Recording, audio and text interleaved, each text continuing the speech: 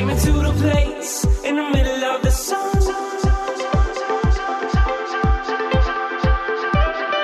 And we'll sing this song, sing it one by one. What's going on, guys? Hey, welcome to the show. Thank you for tuning in. We got a great show for you guys today. Yes, we interviewed Josh Gressel, and he is a clinical psychologist and couples counselor in a private practice, I think in San Francisco, and he's been doing it for over 32 years, and he's also been married for 38 years. So we got a pretty cool perspective as being a therapist, and then also having the real life knowledge of a lasting, committed relationship. Long-term relationship. Yeah. And that's what we're going to be talking about today is Yes.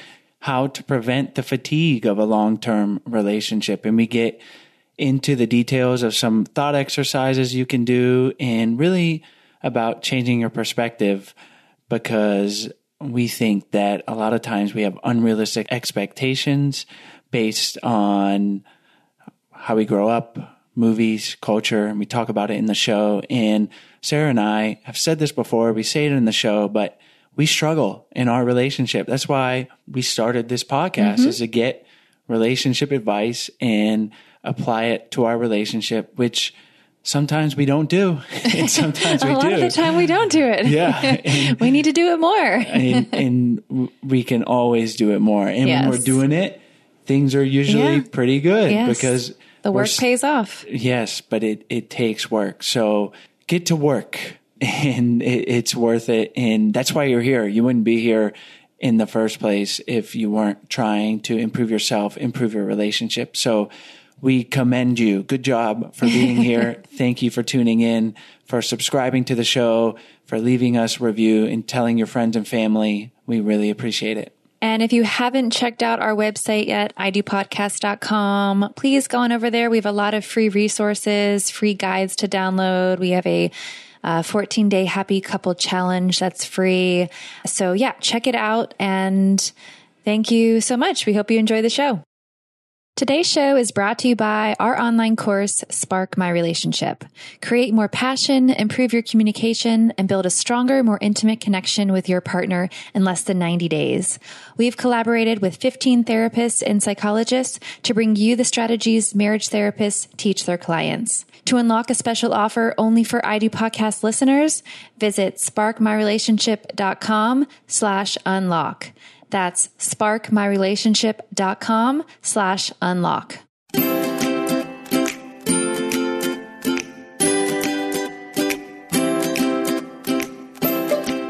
Hi, Josh. Thank you so much for joining us on the show today. Well, thank you, Sarah. I'm happy to be here. Today, we're going to talk about how we can fight off the fatigue of long-term relationships. And in an article you wrote, you set the scene by describing a couple you saw in the airport, and maybe you can start there. I thought that was so great, and then we can dive in. Yeah.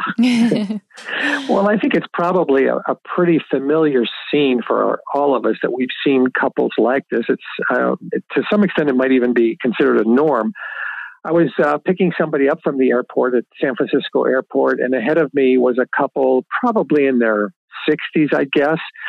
And he was walking a good 20 feet in front of her, just kind of in his own little world. And she was walking from behind him, kind of carping at him, saying to him, I don't remember the specifics, but it was something along the lines of, you're not dragging the suitcase the way you're supposed to be. And he was ignoring her. And I just thought, in some ways, doesn't that sum up what we think of in long-term marriage? I mean, doesn't that kind of really capture all that is we consider to be wrong with long-term marriage?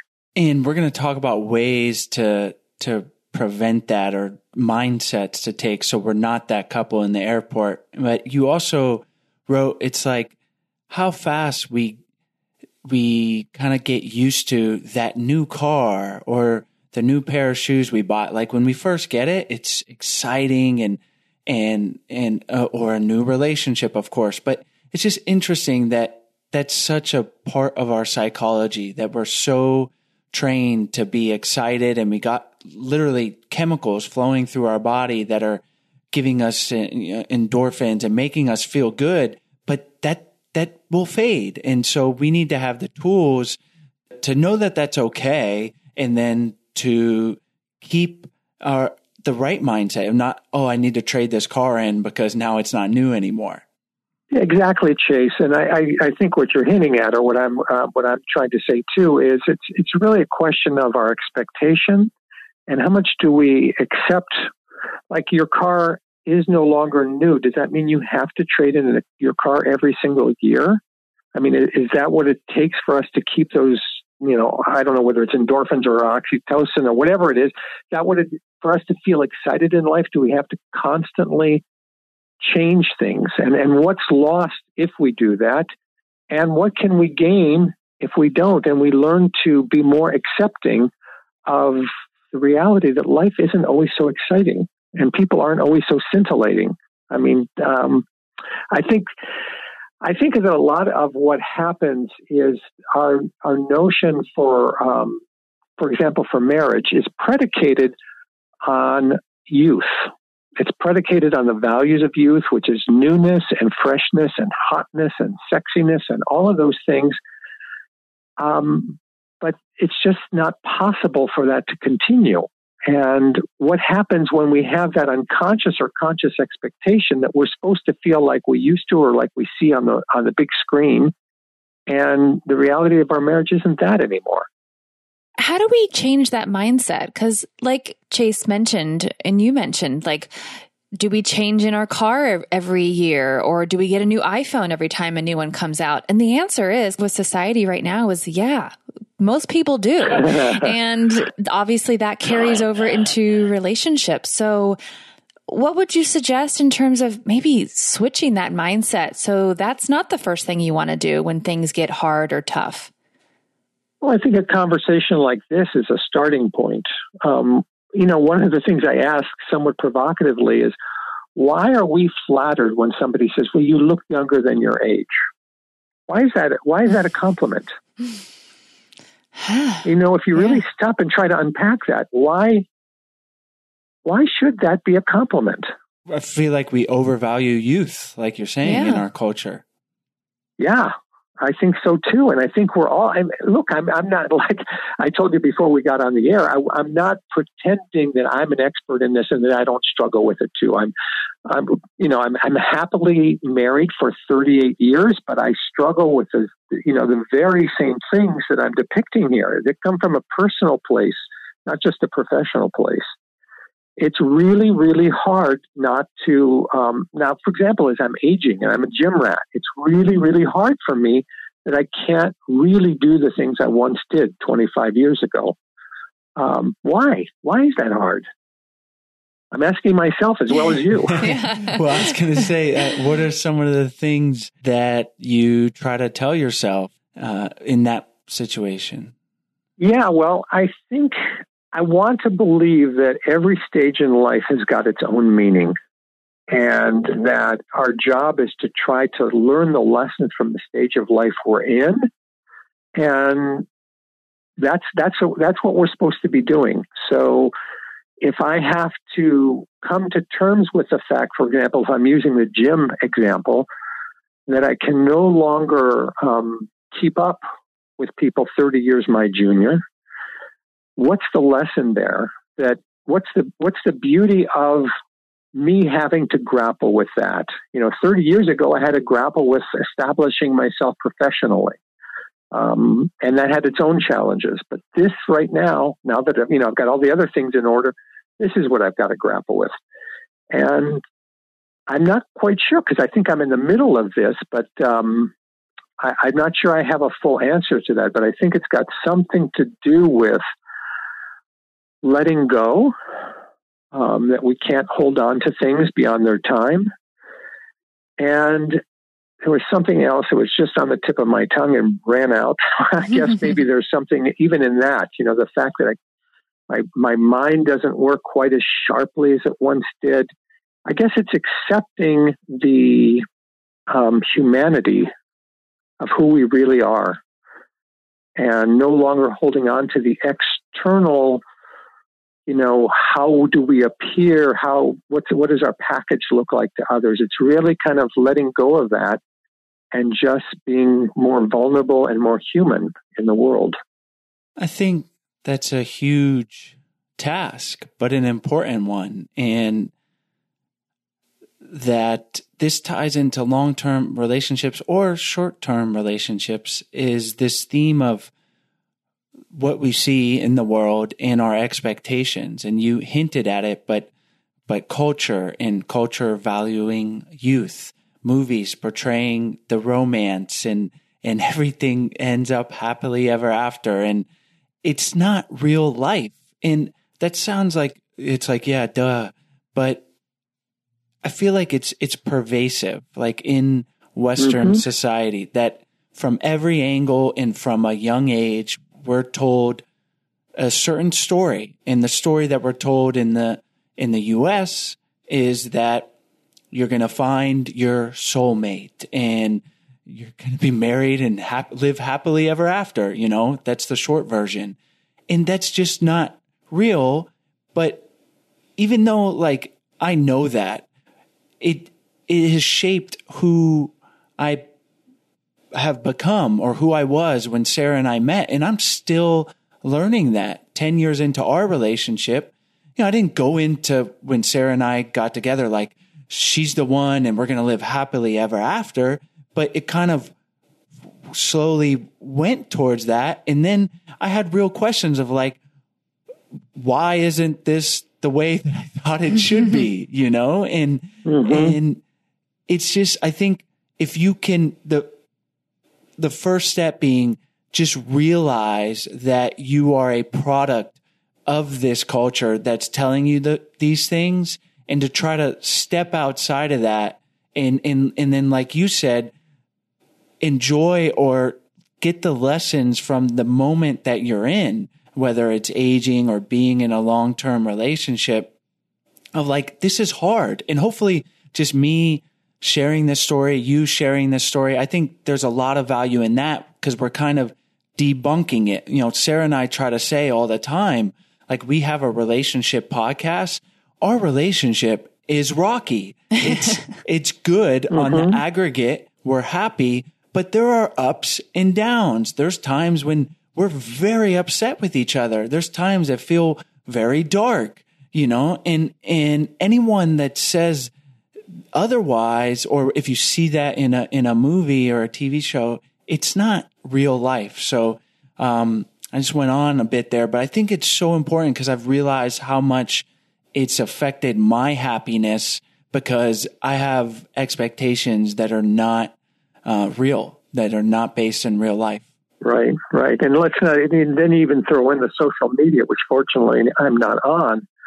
But that kind of presentational life that everybody seems to be doing. Look how happy, how beautiful, how perfect our lives are.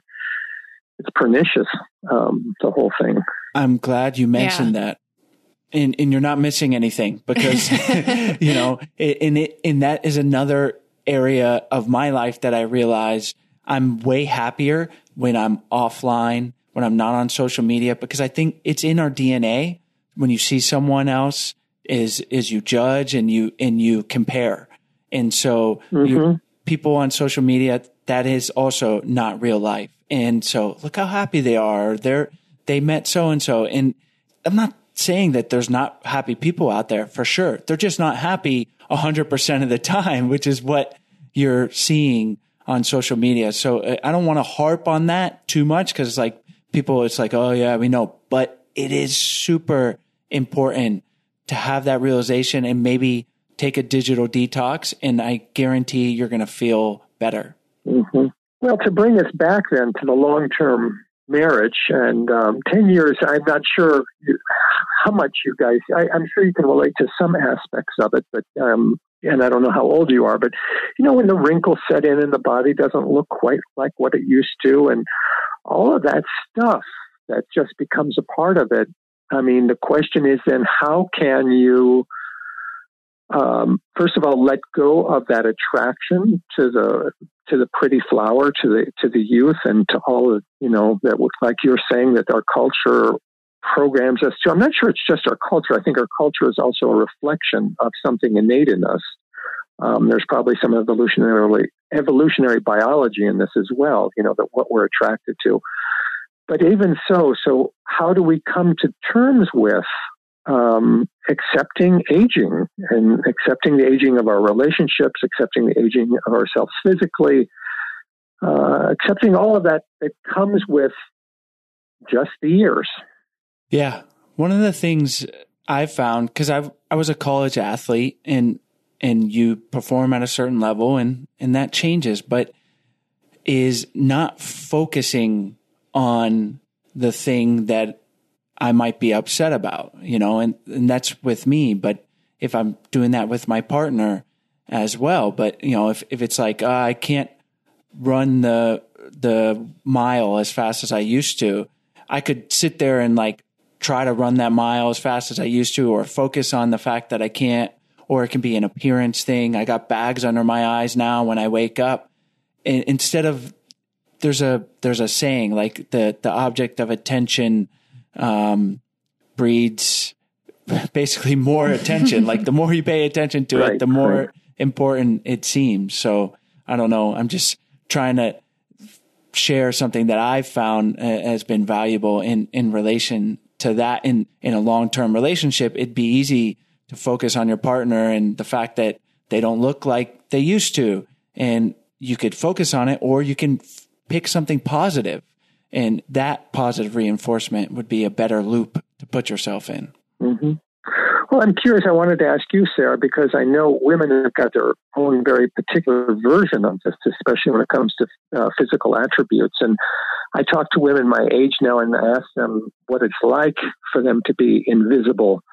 And some of them say it's wonderful. It's really nice not to be looked at as some kind of prey. And some of them say it's awful to suddenly become invisible. And I just wonder what your perspective on this is. Well, I'm only 33, so I feel like I have a younger body. I will say that I have given birth. I have a daughter. We have a daughter, Stella. And my body at 20 compared to 33 is completely different. And, I don't like the way my breasts look as like I used to. And I have definitely a different body image as what I once had. But I will say that I feel almost more confident in my body now than I did when I was 20. And so I can't really compare it to, women who are, like you said, maybe in their 50s who are at a different phase of their life. But I feel more confident, and I like my body more than I did for other reasons, I guess you could say. More of like, I'm proud that my body has gone through this amazing transition and the ability to produce a child. I don't know. That has something to do with it, I think. Mm-hmm. Yeah, I have this pet theory. I have no idea, of course, if it has any real reality, but there's something that a woman doesn't become fully embodied until she gives birth. Mm-hmm. There's something in that process of really putting her into her body in a way that you just can't do in the abstract. And I wonder if that's a little bit of what you're describing. Yeah, I think so. I think there is an element of being able to really be in touch with your body, like you mentioned, and being aware of a lot of these things. I think I have grown over the last 13 years. Well, my whole life really, but in this time period that we're talking about, that has allowed me to really appreciate my body and everything. Well, let me ask you too, since, I had this conversation when this article came out in Psychology Today on the fatigue of long-term relationships. And my children are your age, more or less, and they're all married. And it actually seemed, I was kind of surprised, it was threatening to them that I was writing this. Not so much that they were worried about their parents' marriage, but that they wanted to think that as they got older, they would be the exception to this rule. They couldn't believe that, they just kept thinking, well, if marriage, when it gets, 30, 40 years in, if it's tired, it's because the people haven't done what they needed to do, or they had some kind of notion that they can avoid this. And they were threatened by it. So I guess I'm wondering, if you're 33, and I don't know, Chase, how old you are, what does it sound like to you when I tell you, well, you're 10 years in, let's talk again when you're 30 or 40 years in, and I hope you will be, what it's like for you.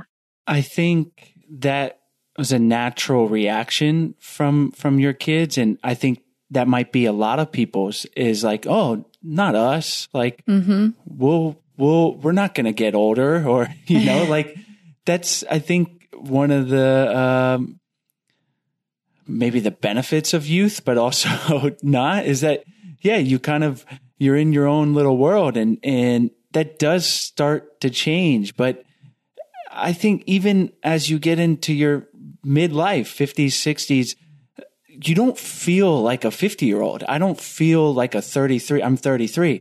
You don't, in my head, I'm still like 20. And in some ways that's good, but in some ways I think what you're hinting at is a bit idealistic. And Sarah and I don't think we had crazy, unreal expectations, but it's certainly, we've had, struggles in our relationship, and 10 years in was a lot different than even 5 years in. And so 20 years is going to be a lot different too. And I think the key are the things that, we're talking about here, and checking your expectations, and some of the other things we'll go over, but really doing the work. I think it doesn't just happen.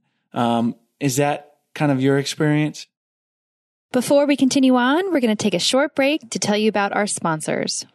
Today's episode is brought to you by Plan to Eat. So I am a big fan of planning out my meals in advance for the week and only having to go to the grocery store once. I have like a weird thing about going to the grocery store more than once a week. You do, and I think it's rubbed off on me. So I'm in the same boat. But I am horrible about organizing recipes and creating lists for the grocery store. I always end up forgetting like the crucial ingredient for whatever recipe I'm trying to make. And so we end up making like boring salads with grilled chicken. So no fun. They're all right sometimes. It's okay. But for me, it's super important that Stella is introduced to a variety of flavors and foods, which means we need to start cooking a lot more. And Plan to Eat makes it a whole lot easier to do that. Plan to Eat was born from their desire to eat real and delicious food prepared at home. Plan to Eat is a tool to help you prepare delicious, wholesome food that nourishes both body and soul. So here is how it works. And I just gave Chase the whole demonstration, and he is cool. Super stoked. So Plan to Eat is a subscription service that gives you the tools to clip and organize recipes from any website. I just showed him how I clipped from like multiple websites.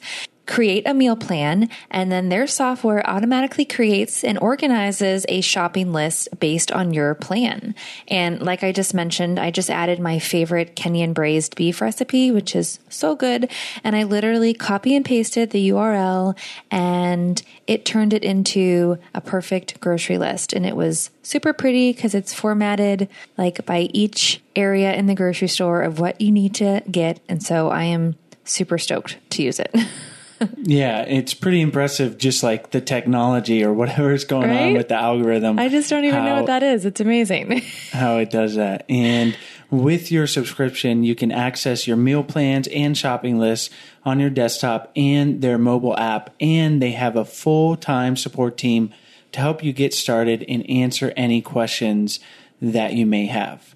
Plan to Eat offers monthly and yearly options for $4.95 a month or $39 a year. That's only 75 cents a week. Whoa. Less than $1. Less than $1, people. If you didn't know what 75 cents was.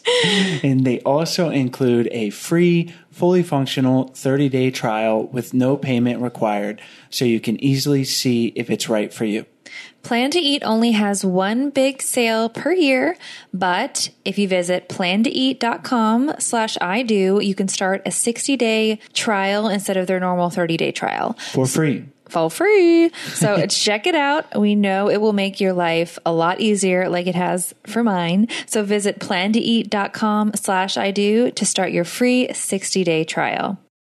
Today's episode is also brought to you by Atlantis. Did you recently get engaged and are now dreaming of a Bahamas destination wedding? With more than 15 unique wedding and reception venues, from an elegant ballroom reception to an oceanside gathering under the stars, it's so easy to imagine your dream wedding coming to life at Atlantis. Chase and I are even considering flying down to Atlantis to renew our vows because the lush tropical setting is just amazing. It's so beautiful.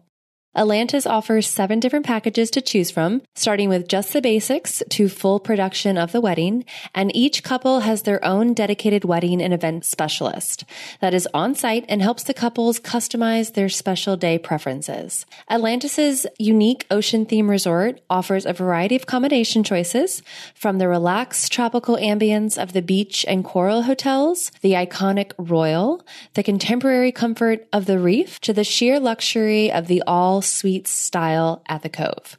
And from the little kids all the way up to the grandparents, there's something to do on the property for the whole family. There's a casino, adventure water park, spa, where the bride and her wedding party can indulge in a variety of relaxing pre-wedding treatments, an 18-hole golf course for the guys to escape and play around, marine life experiences, fitness center, movie theater, 21 restaurants, and so much more.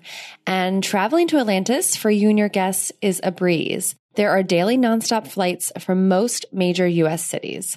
Check out AtlantisBahamas.com to learn more, and make sure to mention I Do Podcast to receive the best room rates and up to 10% off your wedding package. Again, that's AtlantisBahamas.com, and mention I Do Podcast to receive 10% off your wedding package.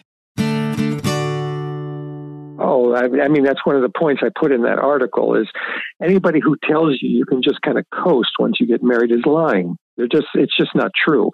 You have to continually work at it. My wife and I work, I don't know if you're familiar with, it's called imagotherapy. It's a kind of couples therapy, and that's the kind of couples therapy I do as a psychologist, but there's this dialogue process where you sit down and across from each other and mirror each other. And we do that every single week. We've been doing it for the past 15, 16 years now. It requires work, and there's just no getting around it.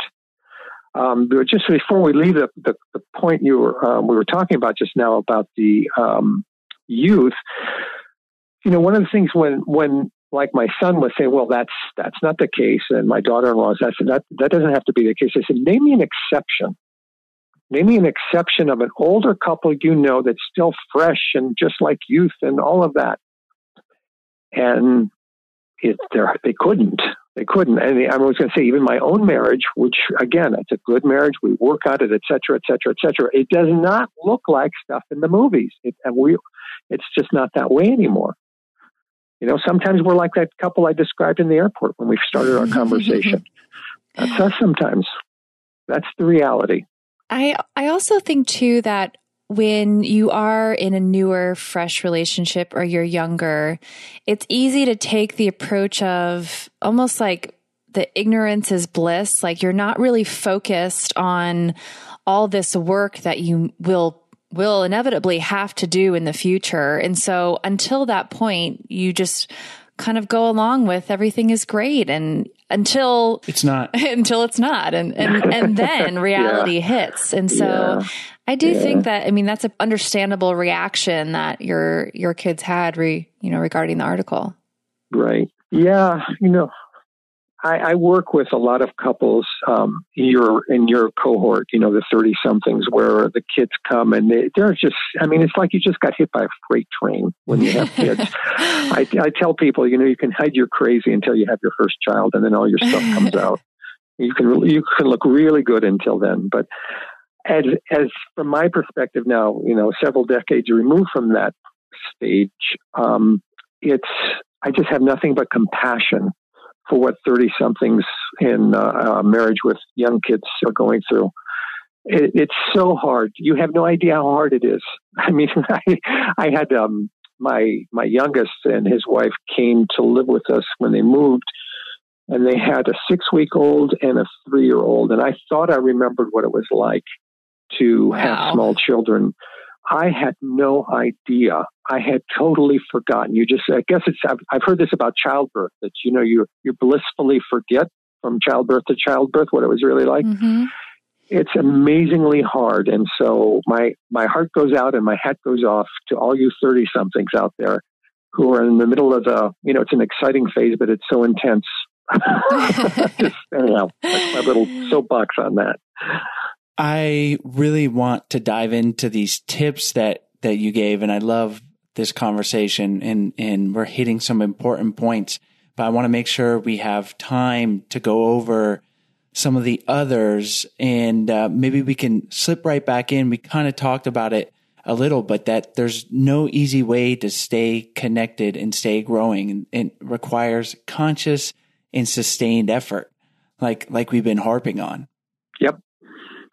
Yeah, and people do that in different ways. I described the way my wife and I do it. I know lots of people do date nights, but you just cannot go on automatic pilot. You cannot slip into taking each other for granted.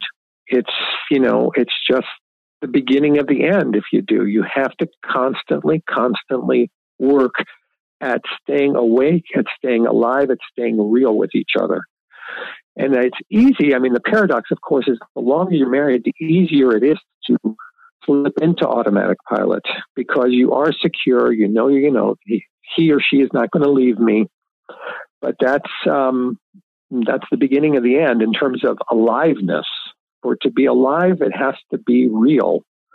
And that's an important That's what I'd say about that. One of the other points you talked about is to seek out other friendships rather than load all the needs onto your partner. And we've had shows where we've focused on this specifically, and it's super valuable. But I think it's so important that we should just talk about it right now too. And being that you have been married for, you said 38 years, I would love to hear your opinion on how you dealt with this in your marriage.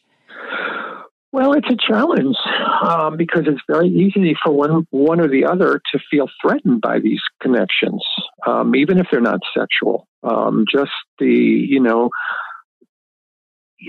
First of all, let me start by thinking I don't think it's realistic to expect your marriage partner to be everything. And I think there's somebody who wrote a book, I don't remember when it came out, the All or Nothing Marriage or something. At any rate, I heard this discussion about how over time, and this is a more recent development, we've come to expect our marriages to be best friend, passionate lover, business partner, travel. I mean, it's supposed to fulfill everything, and that's just not realistic to do that. So I think it is necessary to let there be space for other people to fill some needs and not to feel threatened when that does. And one other point, I didn't make this in the article I wrote, but this is another one of my pet theories that I can't empirically prove yet. I think that one of the pairings in couples is there's somebody who's more naturally monogamous and somebody who's more naturally a seeker. So that you will see these couples where one person is constantly looking outside the marriage for external something. And I'm not talking about sex. I'm talking about affairs. I mean, that can be, of course, too, but I'm talking more about just has more of a need for these outside stimulations or stimuli. And then there's the partner who's the more naturally monogamous, let's call it, is feeling, well, what, aren't I enough for you? Or isn't this enough? So just being alert to that also in your marriage, who's taking on that role. It's easy, of course, to say, well, the person who's more naturally the seeker is the one causing all the disruption and is the problem. Why aren't they more satisfied? I think that's an oversimplification. I think we tend to take on roles in our marriage. So like in my own marriage, I'm the more natural seeker. And so I'm the one who stirs the pot all the time. And my wife is the one who provides the stability. And we can, I can feel guilty about that. Why am I constantly seeking? But I can also, and I do believe this, that I provide a lot of the lifeblood by doing that, just like she provides a lot of the stability. So I just wanted to bring that point in, that I do think we should be aware of that potential in marriages, that one person will more naturally lean in one direction and one person will more naturally lean in the other. Yeah, as you were saying that, Chase and I are kind of nodding our heads because that's the same dynamic that we have in our relationship. And it's so true that luckily Chase is like that, because I feel like he is the one that continues to bring the growth into our relationship, which is so important. And I value that so much. And Sarah brings the stability, or else we'd just be all over the place. Right. Yeah. And I would say, of course, if we're going to be honest, that Sarah, you're probably going to say, I value that so much and I'm also threatened by it. And Chase will say, I value your stability, but sometimes I feel limited by it. I mean, I think we have to acknowledge that both of those things are going to be true. Yes. We like it and we don't like it. Yep. It's so spot on. Yeah. Acknowledging it is important in half the battle. So thank you for that. And I want to read this one directly from your article, because I love the way you wrote it. And that is to let go of criticism. And you say, you don't need to say 99% of the critical things you want to say to your partner. You've already said them at one time or another, and they will do nothing to make your marriage better, even if you're 100% right. So I love that. It's like, you've already said it. There's no point in, you've been together for, even if it's 3 or 5 years, like, you don't need to harp on it. Yeah. Have you ever successfully trained somebody through their criticism? I mean, the answer is always no. So why do you keep at it? Why try? And what I do find when I work with couples, that something as simple as this, which is on the one hand common sense, but when you just say it as baldly and as, hit them over the, just stop it. It does no good. It never will do any good. Don't do it. We need these kind of basic zip your lip admonitions because, when the moment comes when you're just dying to say that thing that you're so sure you're right, you need something really concrete, basic, and, clear. Don't do it. And yeah, it saves me a lot. Not all the time, unfortunately, but most of the time. Just shut up, Josh. You don't need to say what you want to say. And along those same lines, you also mentioned that honesty is so important, and say what you mean, but don't say it meanly or mean. Right. Which is so important. Yeah, that's, I heard that from somebody. I think that's not my line. Say what you mean, don't say it mean. I think that's from the 12-step programs. And they are I love 12-step programs for all the pithy sayings they come up with. And I think that's one of theirs. Yeah, it's zipping your lip from criticism is not to say, don't speak up when something hurts or something's bothering you. I'm not saying that. I'm saying you do need to say that, but you need to say it in a clean way, not a critical way. So yeah, I just like that saying. Say what you mean, don't say it mean. So for somebody who is listening and maybe they can relate to being a little bit more on the critical side, obviously awareness to this issue is the first step, but are there any tools that somebody could use to kind of snap out of that critical mode or that urge to want to always snap back or snap at your partner? It's going to sound somewhat like a cliche, but my experience bears this out. Usually the most critical people of others are, if you dive down, they're more critical of themselves than they are of anybody else. They're constantly criticizing themselves, telling themselves they're not enough this, they're not enough that. And then it's just very natural for them to extend that outwards into other people. I mean, that's their mind is almost like programmed along those grooves, So I guess I would say, ask, are you being compassionate enough with yourself? Are you cutting yourself enough slack? Are you being kind enough to yourself? I think that is what I would say to somebody who's really got that critical thing going. Just to learn to be more compassionate with themselves, and I think that will help them be more compassionate with others. One of the other things you talk about is to take advantage of what you have in a long-term partnership that you can never get in a new relationship. Can you talk a little bit about that? Yeah, I mean, you two have been, I say this to couples, I'm sure it's true for you. If God forbid something would have happened to either one of you, you'd probably remarry or whatever, but no one could ever take the place of who you are for each other. You're already intertwined after 10 years in such a meaningful way, all the different holidays and birthdays and, even the fights, everything, there's a connection there that is not easily replaced. The serial monogamists who do this every 6 months or every year, they never get the same kind of depth and richness and pain and joy and all of that comes from what you two have co-created in your 10 years together. And it sounds like you've got one child. So is to really appreciate that the person you're with is irreplaceable. Nobody can step into those shoes and fill out all that's just because you've grown together. And so it's a big deal. And as the longer it gets, the more that's true, that you're at this point, I'm with my wife longer than I was single by far. And it's just, I don't even want to contemplate what it would be like without her. And one of the other things you talk about is to think about how you've grown, hopefully, into a more secure lifestyle as a part of being in this long-term relationship.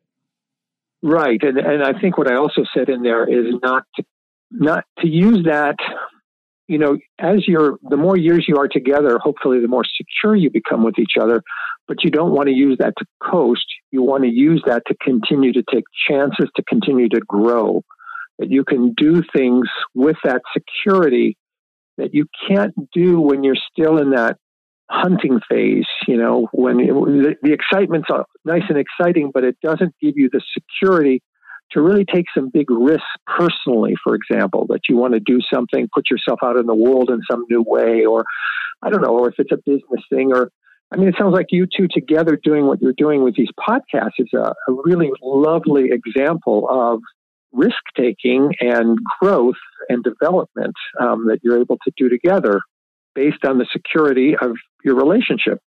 Absolutely. Mm-hmm. And this is an exercise that I've done where I'm like, if Sarah and I hadn't been together for this long, I would probably be like a beach bum somewhere. and not that that's the worst thing in the world, because I don't try to be super negative, but I'm like, play that thought exercise and do it in an honest way. And I might be a beach bum and just struggling to get by. Instead, I'm a beach bum and we have a podcast and I have a place to sleep at night. Yeah. And I'm going to say something that I know is probably, I don't know if it's politically incorrect, but it's not. By and large, most people do better off being partnered with somebody. I think it's very easy to be cool and groovy or a cool, groovy beach bum when you're all single and everything. The rubber meets the road when you have to live with somebody. And that forces a development that cannot happen single. So I think by and large, people become much wholer, much more rich and developed and interesting and full by being partnered than by being single. We agree. We agree. Yeah. And I think that's the beauty of relationships that we talked about, long and short term even, but they're a mirror to grow. Because if I'm just on the beach by myself, I have no one to communicate with. And even if I have, short relationships here and there, I'm not really seeing like, oh, that thing that I do, that's not productive. I'm not communicating well. I'm not, being empathetic. And that's really where we can grow. And so, I think it's important to take that perspective. I know it's helped me because it's not always easy. There's times where you're like, you play that game of thinking like, well, what if, we had done this differently or we weren't together for so long. And it's easy to kind of go down that path. And instead of asking yourself the questions and playing the thought exercises that we've gone over here today. Right. And it's hard. That's the thing. I think maybe that's kind of the way to sum this up. Like youth there's something easy about it. It's easy to be hot. It's easy to be good looking. It's easy. All those things are easy. It's hard to do the work that you have to do, but that's where the value comes in. All these struggles that you're describing that, you and Sarah, like all other couples go through. Yeah. It's hard, but that's where the growth comes from. It's from the difficulty. Well, Josh, thank you so much for sharing these tips and some of your personal experiences from being married for 38 years. Thank you. We appreciate that. And why don't we wrap up by having you tell our listeners where they can find you online, and then we'll say goodbye. Okay. Online, it's just my name, www.joshgressel, JOSHGRES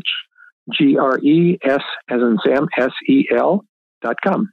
Wonderful. We'll have the link to your website as well as the article you wrote on the podcast description and on our website at idpodcast.com. And I know we went over a majority of the list that you created, so we encourage our listeners to check out the article to see all of them. And thank you again for joining us on the show. Thank you. It was a pleasure. Hi guys, we hope you enjoyed today's episode. As always, all the links are in the show notes page as well as on the podcast description. And while you're on our website, we encourage you guys to check out our 14-day Happy Couple Challenge. We send you an email for 14 days with simple, doable challenges to help strengthen and improve your relationship. And on our website, we also have a bunch of free resources for your relationship. So we encourage you to check those out. We also have our Love Tribe on Facebook. We encourage you guys to join the tribe and be there for support for each other. If you have questions or just need some relationship advice, we are all here for each other. The group has grown to almost 1,000 people, and we love it. So we hope you guys join that. You can go to Facebook, Love Tribe Fam, and you'll find us right there.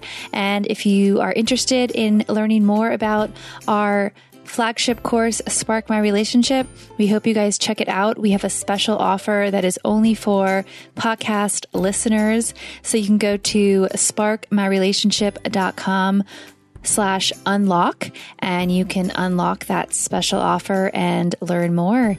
As always, thank you guys so much, and we'll see you next week.